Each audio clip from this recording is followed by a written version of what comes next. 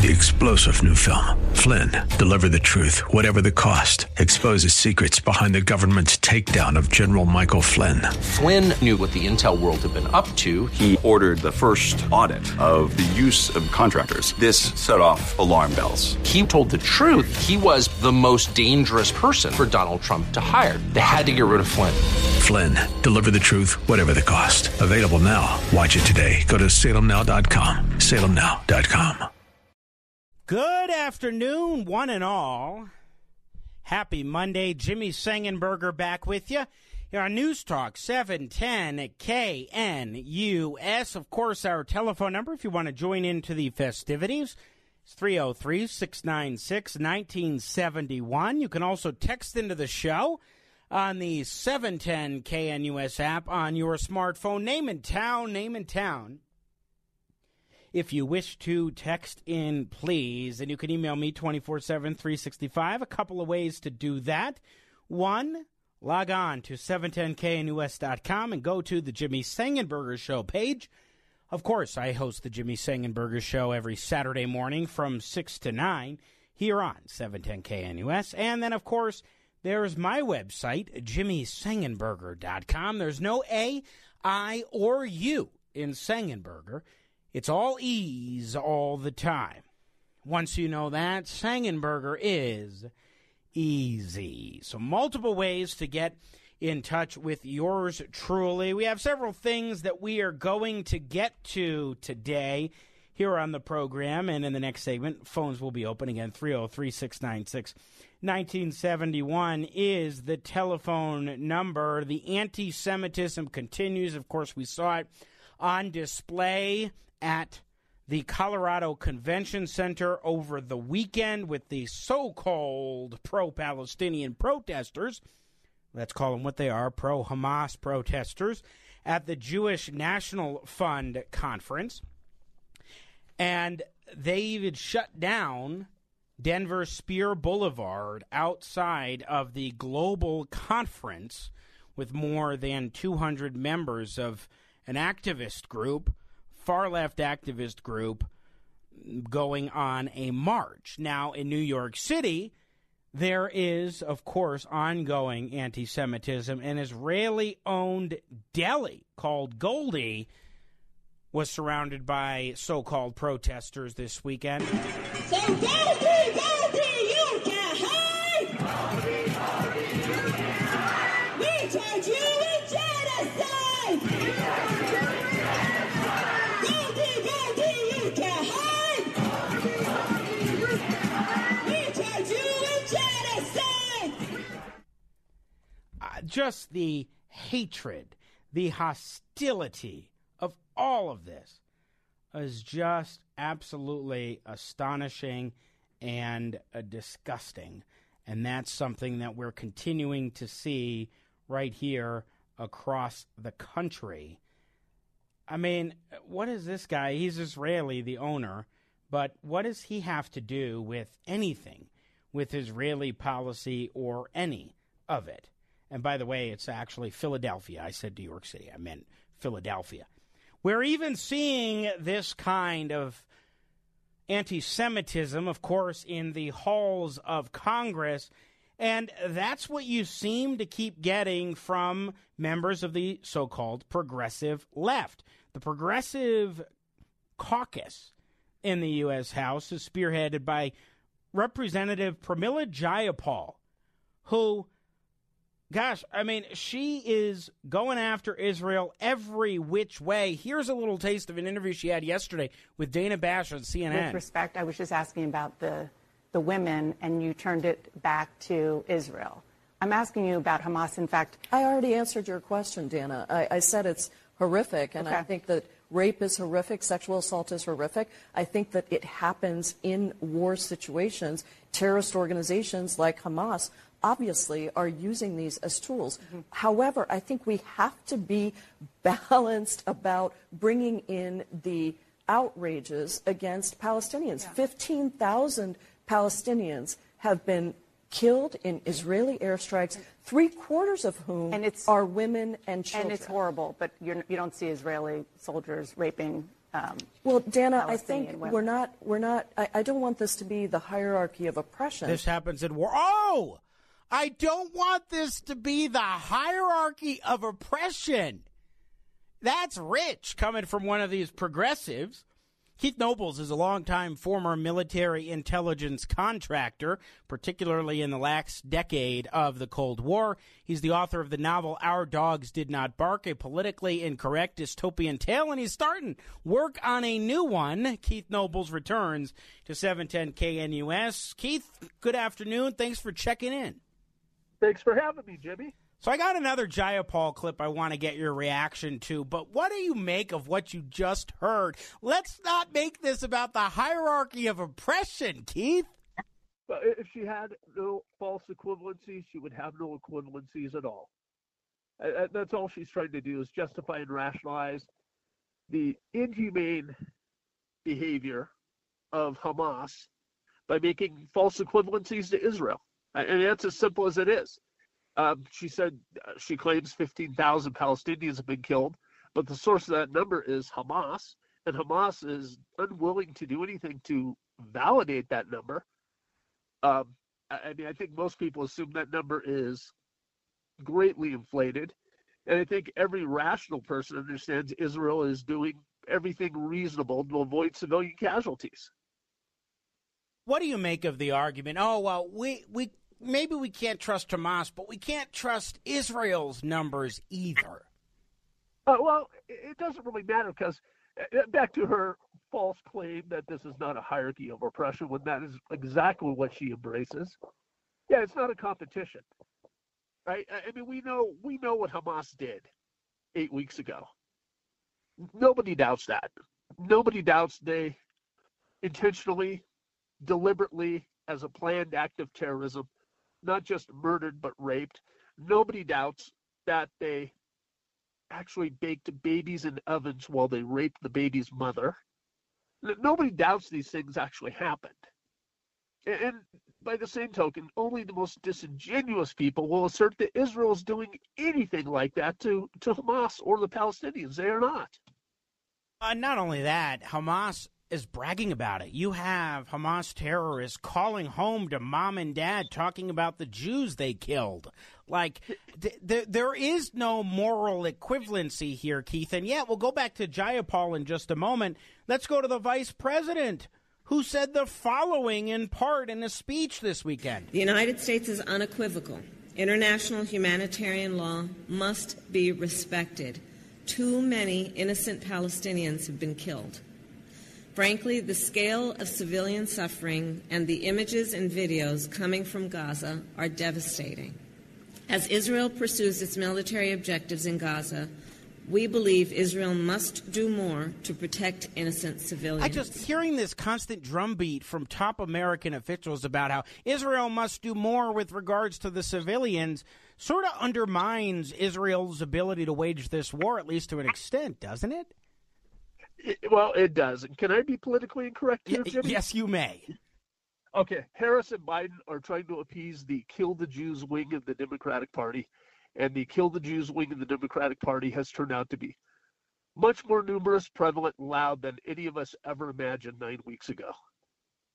So go be, you can hide!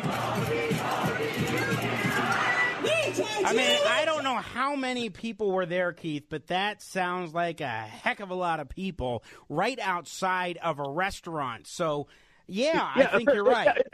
I mean, Biden and Harris understand to get reelected, they need to have all the Democrats show up and vote for them.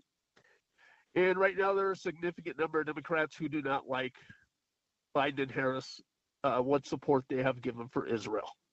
I mean, I just don't think it's any more complicated than that in what Biden and Harris have been saying as of late.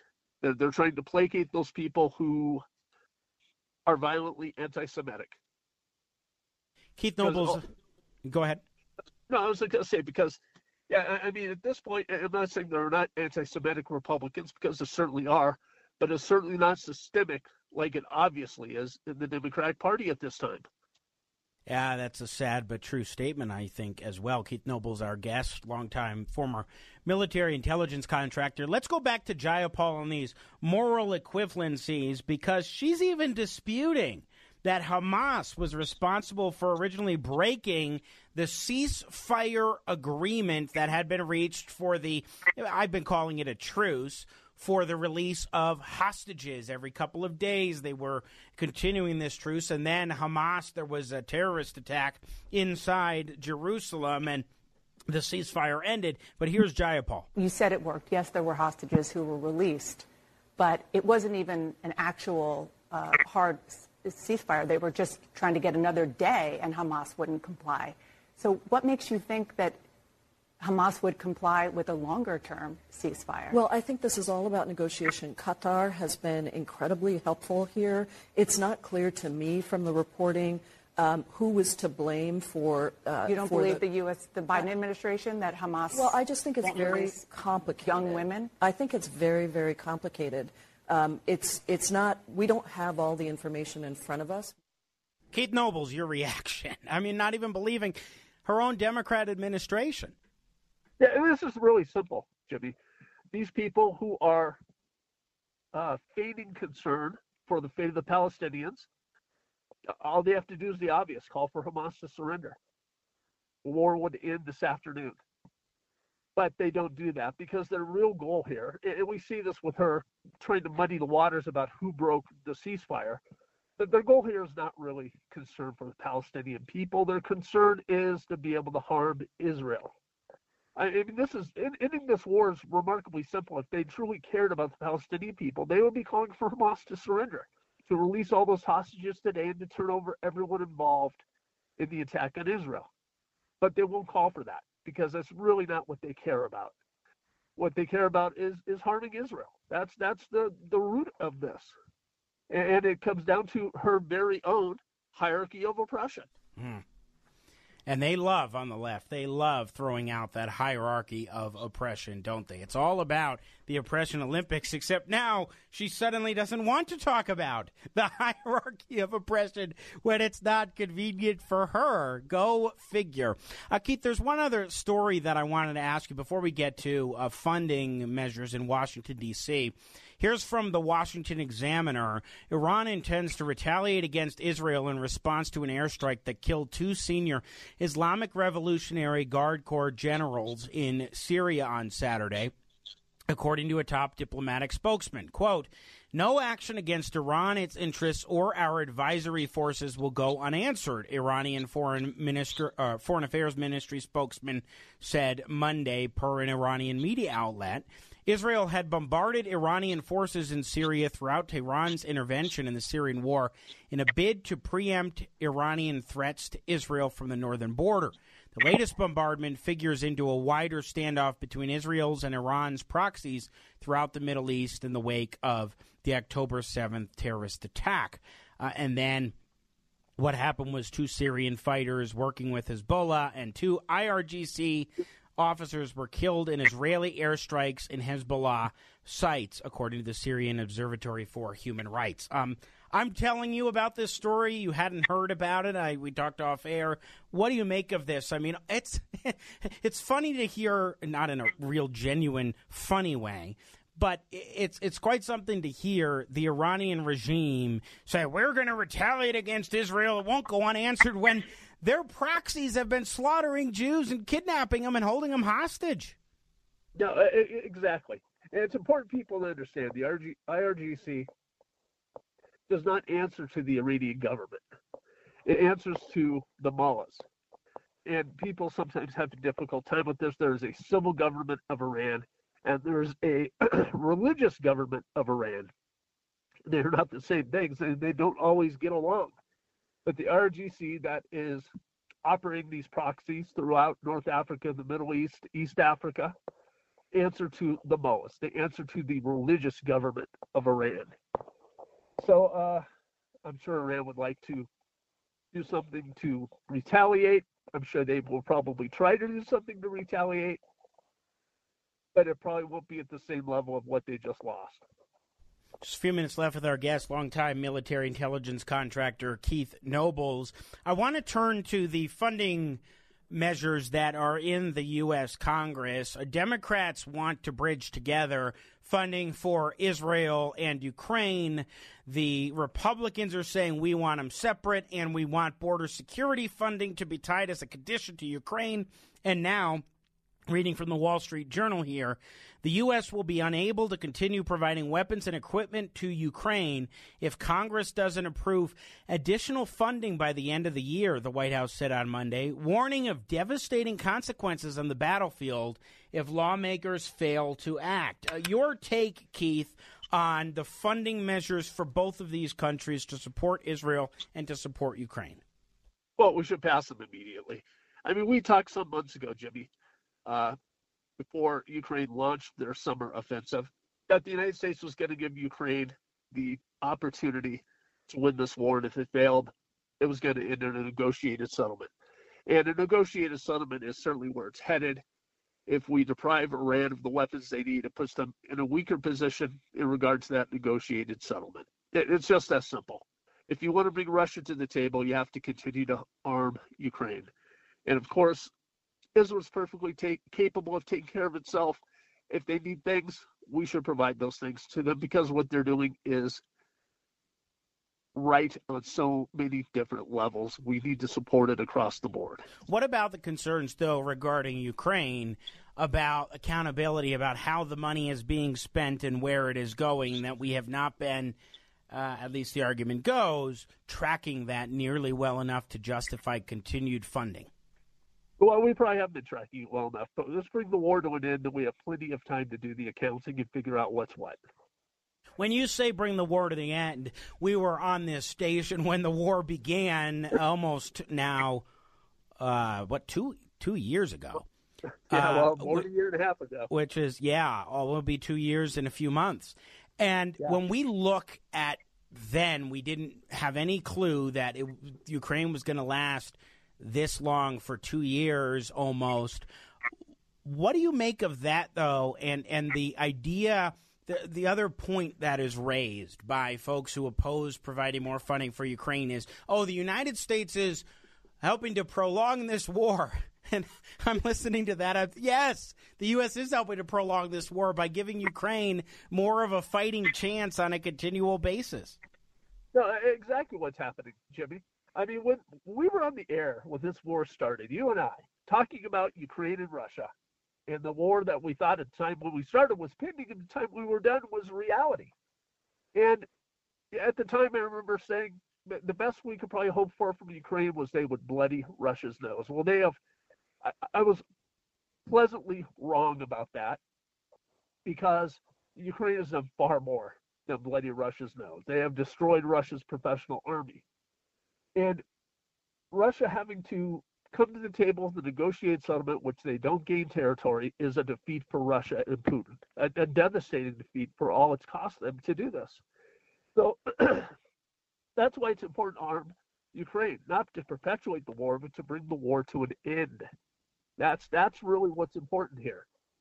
Is that what's happening? I mean, it's hard to really tell from a distance if it really is. Is that what we're on the direction towards? And also, what about the contention?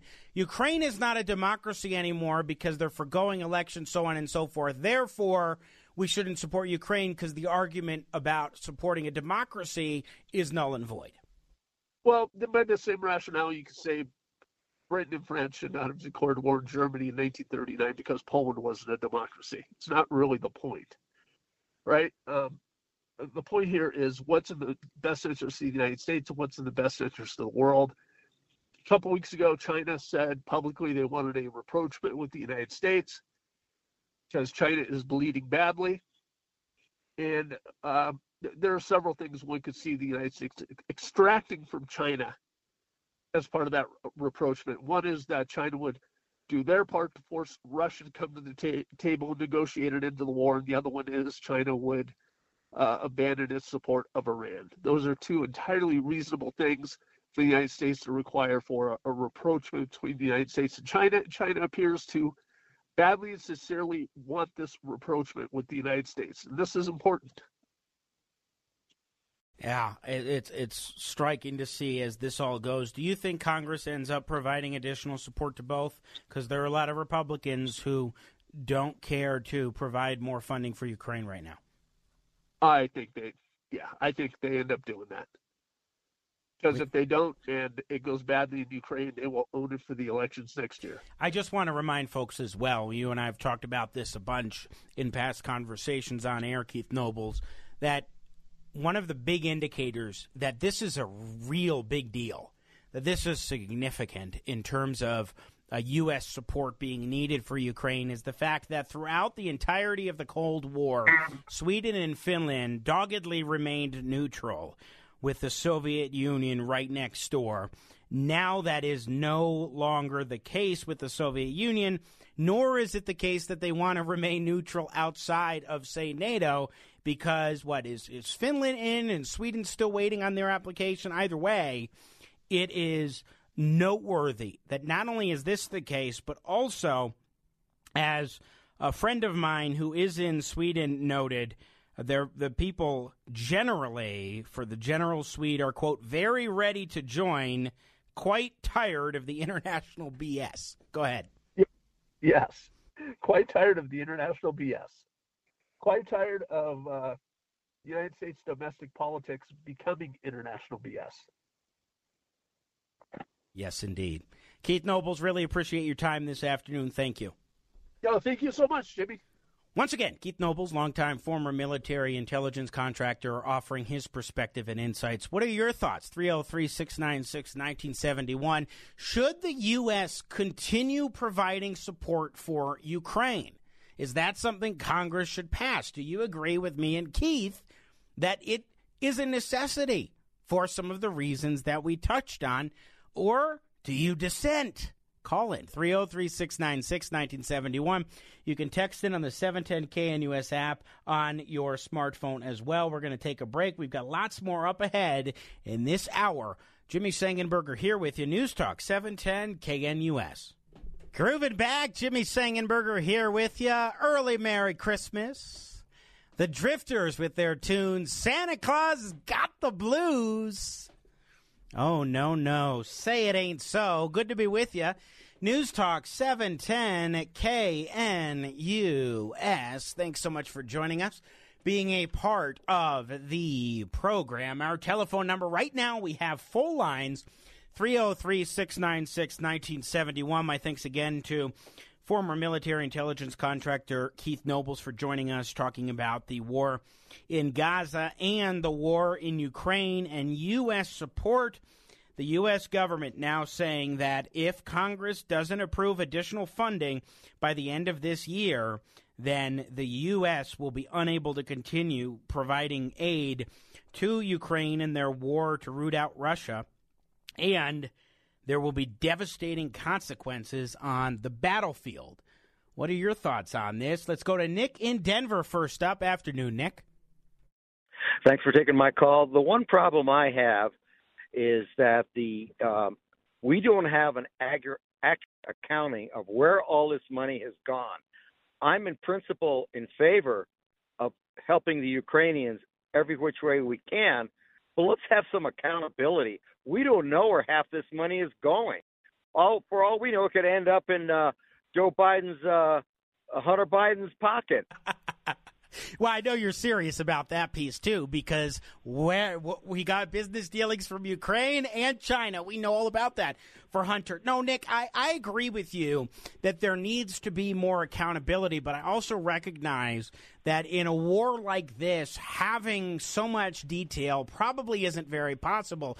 So what I would like to see is striking a bit more of a balance. How can you make sure that you're tracking more of what's being done here, but we are ensuring at the same time that Ukraine is getting the resources and support that they need? Because as Keith Nobles and I were talking about, they weren't supposed to last nearly this long in the war against Russia, and yet here we are, and it's because of support from the U.S. government and from other governments. So I think it's a balancing act, but maybe we're a little too lenient on the accountability pieces you're suggesting. Well, the big problem with this war, as any strategist will tell you, is the longer this war drags on, it favors Russia. Oh, no, definitely not, Nick. Absolutely not. Quite the opposite, because Russia is being forced to continue this war when Ukraine should have been shut down a year or more ago, and yet Ukraine is able to continue their battle against Russia, weakening the Russian military. And, I mean, when you're a military that's invading and you're supposed to be able to just railroad the other side pretty quick, and that's not happening, and your morale is declining and your resources for your own country are thin, that creates more challenges for Russia than it does for Ukraine. Well, here's the fly in the ointment. Russia has more resources than the Ukraine, and the Russians are used to just wearing down their opponents. The Russian armed forces have never been known for finesse. They just wear you down eventually, and they don't care about casualties. They don't. Look at World War II. So, Nick, what happens then if the U.S. pulls the plug on support for Ukraine? Then that means that, okay, the end of the war comes, perhaps, but that means a Russian victory, does it not? Well, how much aid are the NATO allies giving? I mean, after all, that war is right at their doorstep. Yeah. We should be. I don't know the percentage breakdown, but I do know, especially from having spoken with folks over in Eastern Europe, that they are providing a lot of support as well for Ukraine, because to them, this is literally an existential threat, which is why, again, you have Finland and Sweden saying, hey, we want to join into NATO. Nick, I got to run because I got other calls, but appreciate the call and your points. Listener texting in, Steve in Littleton, I agree with caller Nick. Fair enough. All right, one line open, 303-696-1971. Let's go to Lewis in Aurora. Afternoon, Lewis. Well, I'm glad you had a Christmas jazz song on. There you I go. enjoyed that. Santa got the blues, right, brother? Yeah. Listen, I agree with Nick. NATO, these countries in Europe may be giving aid, but I don't think it's enough. And to me, let's go down the line. Europe, you got to come up with more, much more than what we're doing, because it's at your back door. Also, why did Biden release $16 billion and only want to give $14 billion to Israel? And before we give any more to Ukraine, let's do the border. Let's secure, because you know what's happening down there, and terrorists has already entered our country. So those are the things that I say, before we keep on funding Ukraine, let's take care of our border. Let's make sure that Europe is superseding what we're giving, and let's stand with Israel and give Israel more. I certainly agree with you on Israel. You know, I'm looking at a data point from the Kiel Institute for the World Economy. I don't know much about them. I've seen them before, but they are laying out something interesting in some statistics. They show that U.S. support for Ukraine is that Europe's support for Ukraine is greater than the United States collectively from the EU institutions. Only what they're providing is predominantly financial support, whereas the United States is predominantly providing military support, which makes sense in regards to providing weapons and material and so forth. So, I mean, and Europe's different in that you have to look at them collectively in terms of the support that they're giving, because they're much smaller, and most of their economies are dramatically smaller than the United States. So I think it is worth considering that. Okay, well, and the thing is, it looks like our economy is shrinking also. So let's hold back on a little bit of this money going to Ukraine. And why is Europe just supplying money? I mean, they got weapons, they got technology. Germany is strong. In terms of military support, they got nothing compared to the United States in that regard. So they provide financial support, and then Ukraine can go ahead and buy weapons. I would think that's one of the big ways that they'd go about that. But, Lewis, I got to run. Appreciate the call. Let's keep it going. Lewis's line is open at 303-696-1971. Steve in Denver up next. What's going on, Steve? Hi, Jimmy. Couple comments and want to get your reaction. I'm totally supportive of your positions on Ukraine and Israel. I think it's imperative that we support them both. The other quick point is the comment you gave last week when you explained to the caller about our long association and support for Israel and why we do it. It was excellent. Oh, so here's my question. The support for Ukraine in this country is dripping. It's sinking. And I'm surprised by the international and reaction. Israel is not being supported as much in this country and internationally as I thought it would be. So those are support for Ukraine and Israel. I'd just be interested in your thoughts. So on the one hand, for Ukraine, I think a big challenge with that is for the American people we've been providing support for well over a year and a half now. And there comes a point where Americans get weary of wars that are continuing and prolonged. We have experience with continued prolonged wars, 2 of them in this century alone. That means within a 20-year period. So that's understandable. But the other thing is that it can be hard for Americans these days to really grasp why is it so important. I don't mean this in a condescending way at all. It's understandable. We're not in the Cold War anymore. So for Americans, it's not as visceral to get a recognition as to why it's important to bolster Ukraine to prevent Vladimir Putin from becoming, as he wants to be, the 21st century Peter the Great. And we know this from the citizens of the countries that are bordering Ukraine or right nearby. I've told the story many a time, and this is how I met the guy from Sweden that I mentioned in the last segment as well, that when I was in Taiwan last year, I met journalists from the Czech Republic, from Bulgaria, from Sweden, from other countries who were deeply concerned about what was happening with Ukraine, fearful because they know what could happen. And yet, for the American people, we're distanced from it, we're fatigued by it all, and we now have war over Israel and Gaza that we are hashing out as well. Yep. Would you agree? Are you there? Yeah. Go ahead. Yeah. Wouldn't you agree that Putin and the leadership of the Soviet Union had the same Cold War mentality, if not worse? Yeah, I mean, very much so, except I don't think that Putin fancies himself to restore the Soviet Union. He looks at it from the perspective of the old Russian Tsarist Empire. He wants to be a 21st century Peter the Great.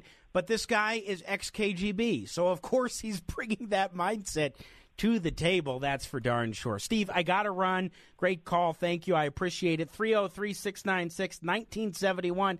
Let's squeeze in Samuel before we head on to the break. What's going on, Samuel?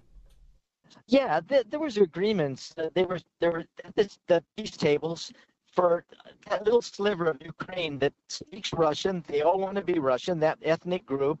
Let them have it. Let them have it. And on the table say, hey, if you guys go any farther, then we will definitely support Ukraine again. But we're not going to give the comedian that plays the piano with his private parts any more money, okay? And we're going to close the damn border down, and we're going to deport the damn illegal aliens.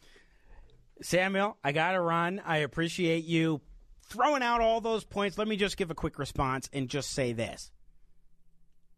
Number one, if you were to allow Russia to keep any territory, I think that would have to be the couple of regions that they had previously annexed. No expanded territory. They should not be rewarded for an unprovoked, intolerable invasion of a sovereign country like that. Number one. Number two, I don't care what kind of personal antics Zelensky has engaged in and so forth. This isn't about Volodymyr, whatever his first name is, Zelensky. This is about Ukraine and the implications of Ukraine falling to Russia and what that means for Eastern Europe and Western Europe. And that is critical for the United States. You know, we have this talk of we've heard it a little bit this afternoon, in the sense that the United States is showing all sorts of support. Europe needs to step up. We need to pull back in the support. Imagine if we said that during the Cold War. Europe, you guys need to up the ante more than you have been, and the United States is pulling back. The Soviet Union might well be around today. That wall might not have collapsed had Ronald Reagan not come in and said, you know what, we have to be strong and bold. We have to end the evil empire. Now, this is a different circumstance, but there are corollaries in this terms of the United States being able to and needing to show leadership and influence on the world stage. If we pull back from Europe, then they're not going to follow America's lead anymore. And then you'd really have Europe leading Biden, leading the Obama-type mindset more than ever before, and also putting us in a position where you have Trump, you have Haley, you have DeSantis, any of them, where they're not able to guide and lead Europe toward achieving objectives that the United States needs. We can't just ignore our responsibilities in that regard. That said, I totally agree with Samuel that we need to secure the damn border. I think it's entirely reasonable to go in that direction, but I don't see what that has to do with Ukraine.